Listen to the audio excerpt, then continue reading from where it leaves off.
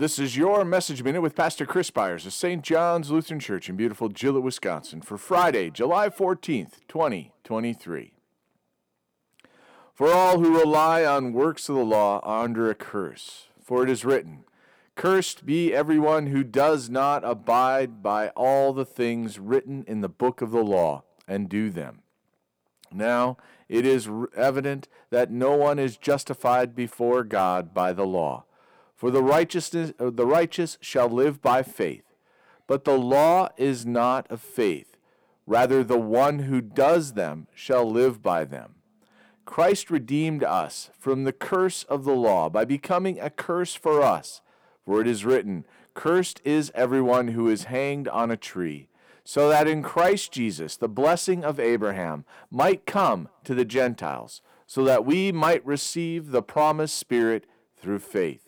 Galatians 3, verses 10 through 14. The legal scheme that attempts to entrap many by telling us the things we must do causes many to fall because we are unable to keep the law holy. It is through Christ and Christ alone we can find comfort and know the salvation that comes through faith. Prior to Christ, the promise was obscured because of the giving of the law to Moses, but Abraham was given the promise. The promised blessing given to Abraham was not based on fulfilling specific acts or doing works of the law, but on believing and holding fast to the faith in God.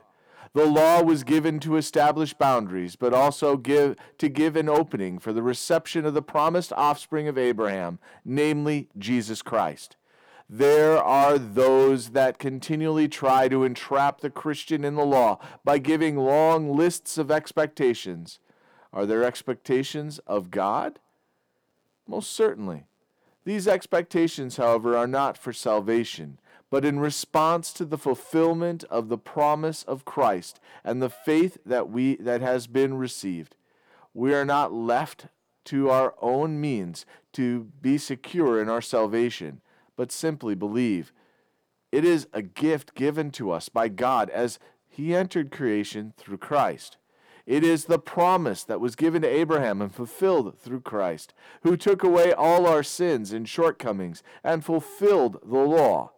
Christ's fulfillment does not abolish the law, nor does it excuse our transgression of it, but it is the only means by which our faith can find us forgiveness for those things that we have done contrary to God's law, and pray that we may not do or not fall into transgression again.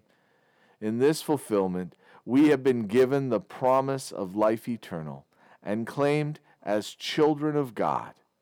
Let us pray.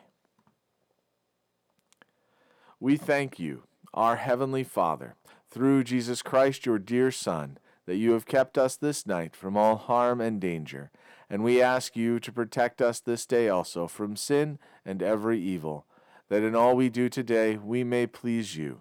For into your hands we commend ourselves, our bodies and souls, and all that is ours. Let your holy angel watch over us, that the wicked foe have no power over us. Amen.